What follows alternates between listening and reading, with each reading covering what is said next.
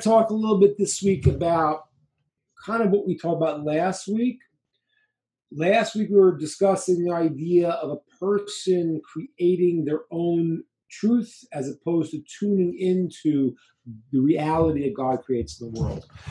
Last week was a double Torah portion. We only talked about one part. We didn't speak about Balaam.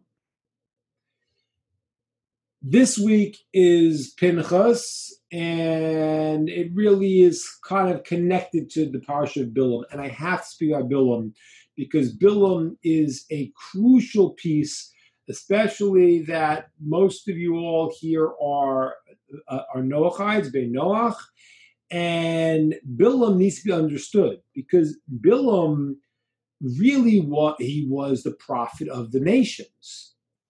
And he was the last prophet of the nations. He was the last one. Because Moshe prayed that there should be no more prophets in the nations. It only should be for the Jewish people. That happens with this story of Balaam. Balaam was the last guy, and after that, it stops. And therefore, we need to understand Balaam, because Balaam really is a problem to be understood. What did he do wrong? How did he help lead the nations astray? And that's especially important for you all here who are people of the righteous people of the nations, who are looking at the world and seeing that something is not right, and thereby able to affect change right now. And I mentioned this, I talked about this a couple of weeks ago with you all. I have a group of people, older group of Jewish people that I teach in Atlanta. They're not there. They go to a Reform temple. But over the years, they keep getting more and more disillusioned because they find that everything their rabbi says to them has nothing to do with what they understood Judaism was. And so they've sort of have broken away, and they learn with me periodically. Once a month, I learn with them and give them different perspective. And they're asking me, what's going to happen to America? What's happening? And like I say, I think you guys are the hope of America. So I really want to explain a little bit the Balaam problem and how we have to understand it, because he was a prophet for the nations that led the nations astray. That's what he did. How did that happen? What was he doing? What was he saying? What was he thinking? Okay? So it's about Balaam, and then we'll connect it to this week's Torah portion also. So I first want to ask you, when you imagine what Balaam would look like, what would you think? Like he's portrayed as a very bad guy. So would you imagine him like mean looking, or how would you imagine him? And I like to present to you, Balaam looked like one of these real old pseudo-spiritual guys. He looked like the holy man, those of you remember, I don't know what happened, but the Beatles, when they had found the Maharishi, and they thought that he was the big guru, and then they came out, no, he was a fake. I don't know who he was, what he was. But sometimes you have these guys who present themselves in a certain way, and deep down they're not that way. And that's why when you read the text of the story of Balaam, which I imagine you have, and then you read the commentaries, they're not talking the same language at all. Balaam says, if the king Balak, who wants me to curse the Jews, gives me all the gold and silver in his house, I can't go against God. And Rashi says, oh, you know why he said that? Because he was Gova Ruach, he was so full of himself, he was looking at the king's gold.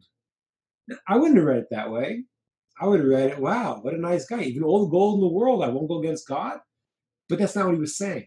And I think every one of us could appreciate that. Sometimes you have people and they say something, but there's a whole other world that's going on with them that is really what they're about. So Balaam on the outside looks the part. He is the spiritual guru. He is the prophet. But inside, the sages are telling us, no, he's got major, major problems in his essence that are going to be his undoing.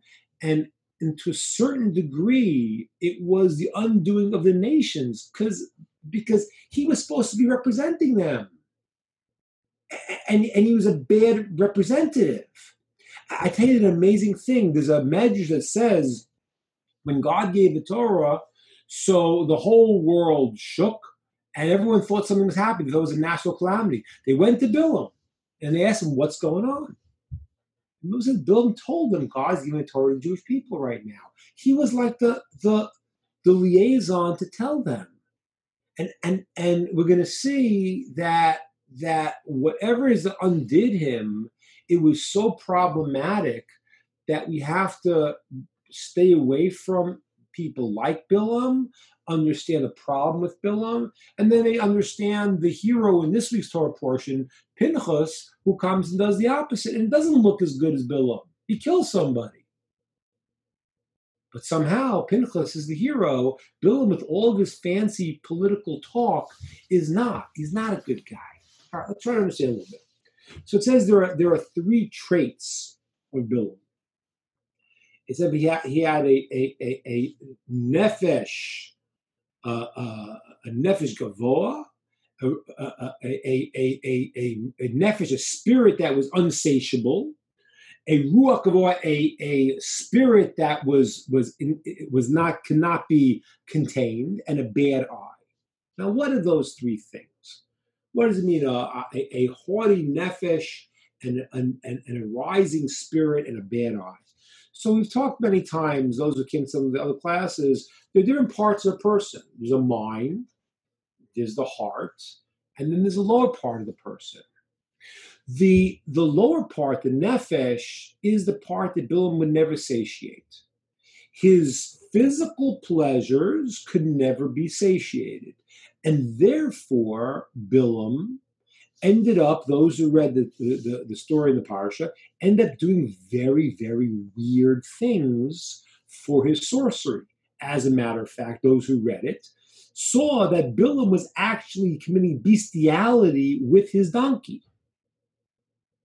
And that was part of his witchcraft things. But why is that? I'll tell you something mind-boggling. The sages tell us somebody who does not curb at all his desires in any way, what happens to him in the end, he starts looking for abnormal desires. You hear that amazing concept? Go look at the world today and you want to know why it's so nuts. Well, one of the reasons it's so crazy is because everyone got whatever they wanted, and then they said their minds started saying, "Oh, I want things that are abnormal that a person naturally doesn't even desire." But if you look at it, you see that it's like a person takes drugs and he needs more and more and more and a different high and a different experience. Balaam became unsatiable. That was the lower part of Balaam. The middle part of Balaam, the heart, he needed to have complete recognition all the time. And therefore he says something amazing. He says to God, when God says, when it sends the messengers, Balak the king sends the messengers. So the messengers come along and God says he can't go. So Balaam, first God says to Balaam in the dream, who are these people? As if giving Balaam a place to make a mistake that God doesn't know everything. That's exactly what Balaam was fooled by his own, God entering into conversation with him. So Balaam says, the king Balak sent them to me. And what he was saying is, if in your eyes I'm not important, but I'm important in the eyes of others. Now think about that a second. It's really mind-boggling. God's speaking to him. Why is he saying that God thinks he's not important? And why is he saying, well, the kings think I'm important? Because there's a part of a person, this middle part, which is a personality, which is the part that wants recognition, that can become also unsatiated. It can be to the point where a person just needs for people to pay them attention because there's no sense of I have my own value.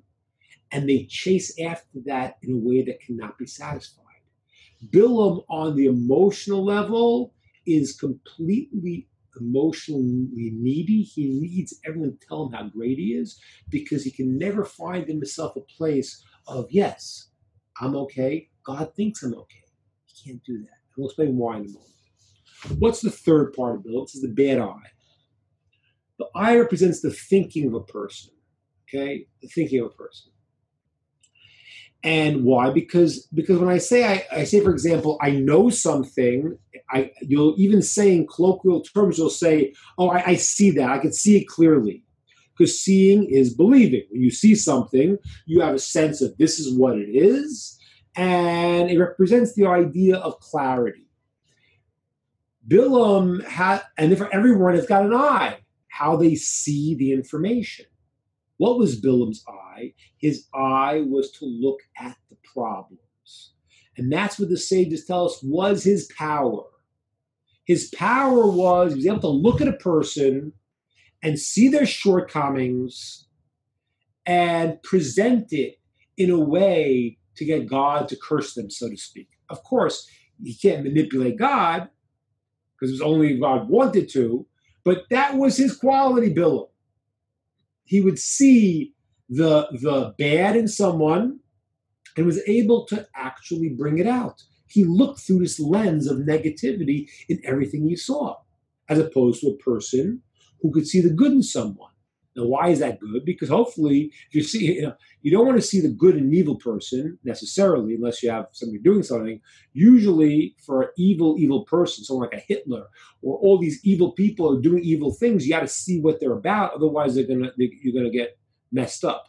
But the person who has essential holiness, you want to be able to see past and see deeper in something that's good in them. And Balaam didn't want to go there. He went to the problem and was able to fan the problem. And that was his power. His power was to see the negative in a person and present it and show it. And that's why it says, and amazingly it says, there was no prophet in Israel like Moshe. So the sages tell us, like Moshe, no. In Israel, in Israel, no one like Moshe, but amongst the nations there was. Who was that? Balaam. Balaam is like Moshe in prophecy. No, not really. But like this, when there's a moment of when the sun rises in the morning, there's a certain bird. I think it's called a hawk in English. I don't know, but I have to look. But it's called a nates in Hebrew, that comes out when the sun rises. When it senses the light of the sun, it comes out. And then there's a bat, nocturnal bird, that when it senses the sun coming up, it hides. They both are tuned into the light from completely opposite ways. Moshe is tuned into what's good. Balaam's tuned into what's bad.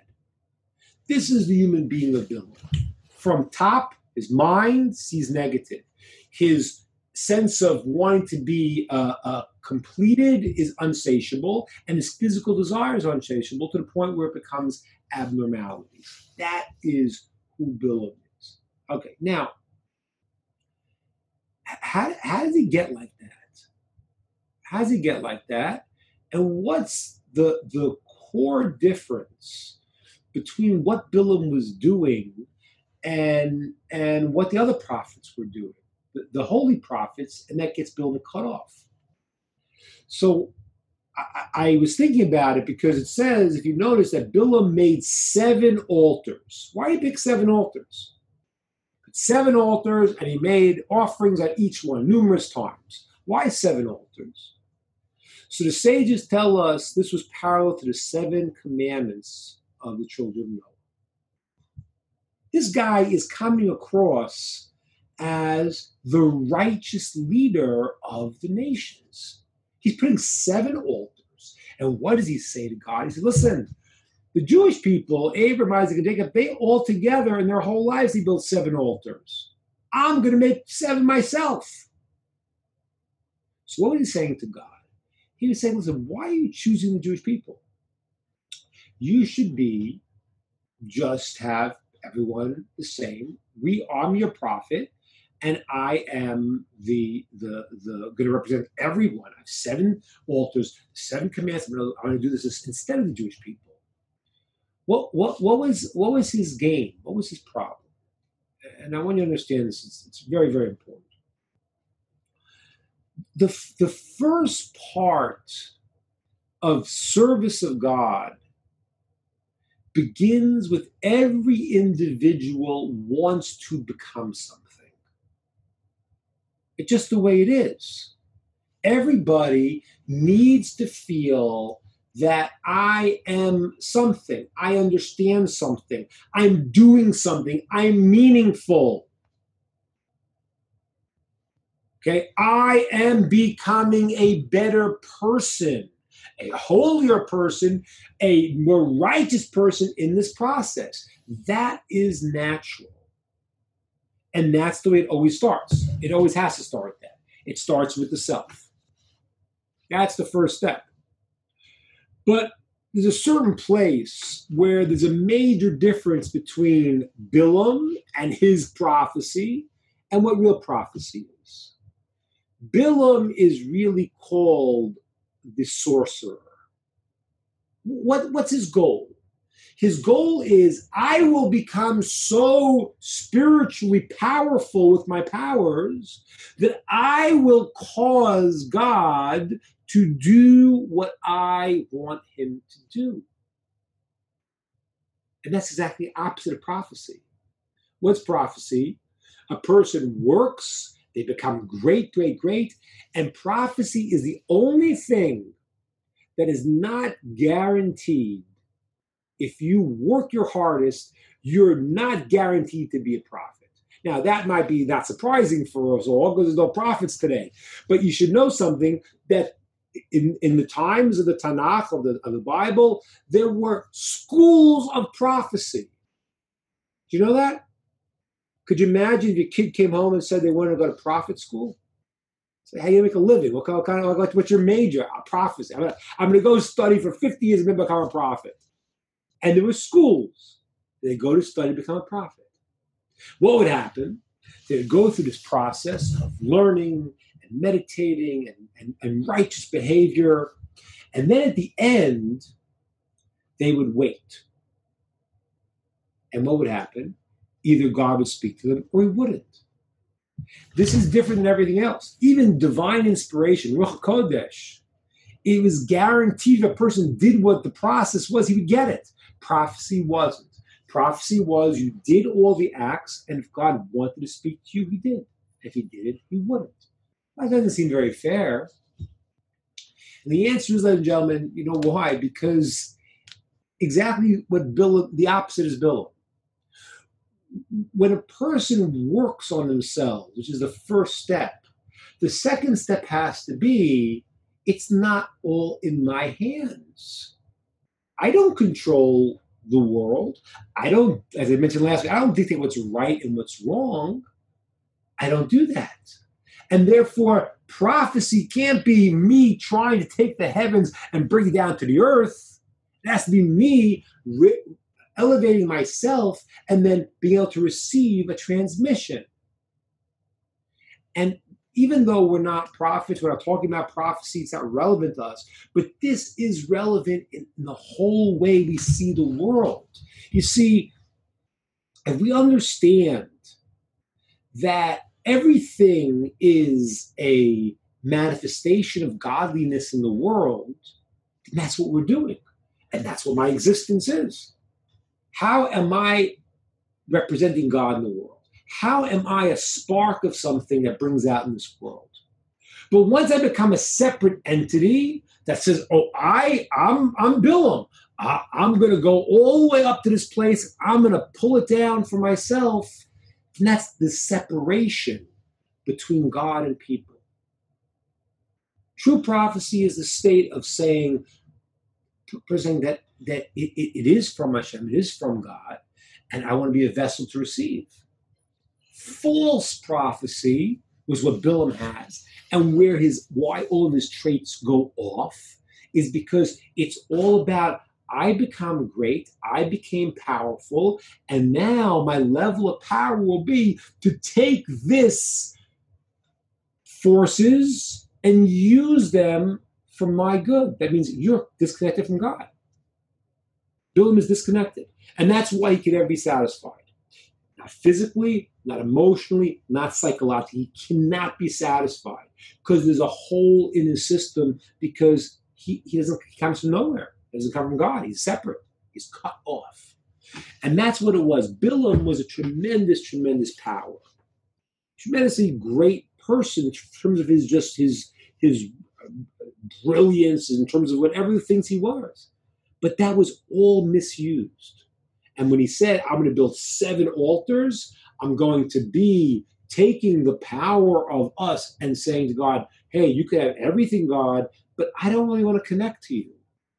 I want you to do what I want because I have my trip. I have my will. It's a very, very amazing thing. That's our Father says a person nullifies their will to God's will, he'll nullify his will to yours. Doesn't mean to try to make a trick and try to get God to do what I want to do. But what it means is that a person who really understands that there's a greater will and becomes part of that, he has a place in this earth. He's connected to something that exists. Balaam is not that. And that's why when Balaam doesn't work for him, what's the last thing he did? He went and he gave advice. He couldn't curse the Jews, so he gave advice. What was the advice? The advice was to send the Midianite women, the Moabites and the Midianite women, Moabites, to go and seduce the Jewish men. They did this service called Baal Peor. I don't know if you guys read what Baal Peor. You guys read what Baal Peor is about? Because it's really, really weird. Did anyone read it? Very, very strange. Baal Peor was a very bizarre, idolatrous practice. This is what it did. So if you're eating dinner, you might want to put it down for a minute. Baal Peor was they would go and they would eat all this food that would be like diuretic food. They would eat prunes and they would eat this and that, all this diuretic food. And they would hold it back. And then I don't really see the Matrix here. Like the first Matrix was good. The second one was very terrible. And I remember I saw it years and years ago. There's a scene where they're all banging on drums. I'm like, oh my gosh, this is like the idolatry. You can see these ancient crazy people. They would bang. I guess they bang on the drums. What they would do, and they would all hold it in. They all had to go to the bathroom very badly. And then at one moment they would say yes now, and they would all defecate in front of their idol. And then they would have illicit relations. Now, when you hear this today, most people say, what is the attraction here? What's going on? I'll tell you the attraction. The attraction is, this is a very dangerous thing. I'll explain you what it is. Here's what it is. On one level, idolatry is a problem in the head. A person's got a messed up idea. They believe that there's 3 gods, there's 10 gods, whatever they believe. They got a problem in their head. But emotionally, they're not hooked into it. And maybe if you could fix their heads and tell them, hey, you have a problem, maybe they can come to understanding it. Then there's a person who has illicit relations. And his head may be okay, but he's stuck in his desire. So you could maybe get his head to talk to his heart because his head's on right. It's just that he's out of control of his physical body. Imagine how bad it is to combine these two things. Wow, that would be terrible. That's what this idolatry was. There was illicit relations. There was defecating, which was the lowest part of a person is now okay. Kind of like the world today. The lowest part of you, that's okay, let it all hang out, you're okay. And so this was the lowest idolatry, and it was Balaam's idea. He knew he couldn't get the Jews to commit idolatry. What happened was they were seduced by these women, and then they said to them at the last moment, hey, just agree to this. And they half-heartedly did, but they were stuck now, because now they contaminated their heads and their hearts. And that was what Balaam did. That's the advice he did. The prophet that was in the world, it says the world before Balaam was already now girding themselves from illicit relations, and he broke it. And he broke it. Is that amazing?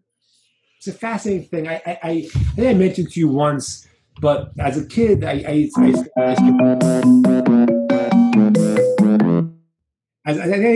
to you once. As a kid, I used to like John Lennon, and then I realized years later that what he was espousing was so bad, so problematic.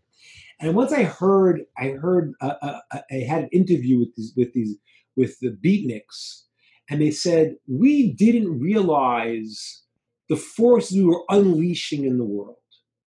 And you look at the world today, and people, in the name of love, in the name of different things, unleash certain forces in the world that have just gone down this dead alley. And that's what Balaam did. Balaam was a person who had amazing power, but because he was not tuned into the source, when he didn't get what he wanted, he used his power to go and to bring evil into the world. And it required Pinchas to fix it up. Now, what did Pinchas do? So Pinchas says he did a covenant of peace. How is it peace to kill somebody? How could that be called peace? If he killed someone, it's peace? The answer is because what is peace? What's shalom? Peace is taking two things that look opposite and putting them together. Pinchas was a Kohen, person of compassion, kindness. And therefore, for him to say, now is the time to use the opposite quality, that's shalom, that's peace. That's taking two opposites and using them for a proper purpose. Balaam took the two opposites. He took desire and illicit and idolatry and combined them to destroy the world. Pinchas took out of his kindness and love for the people, he went, love for God, he did the opposite act, the act of actually killing to go and to bring peace into the world. It's taking two opposites and bringing them together for a holy purpose. The difference, therefore, between Balaam and Pinchas and those that are with Pinchas is Balaam's power is all about turning it into his own ego, and it's a bottomless pit. And those who say, I want to combine the two things to be able to connect to the source, they can combine two opposites and use them for what is right and what's good. Okay, that is the thought, and I'm open to hear what people have to say.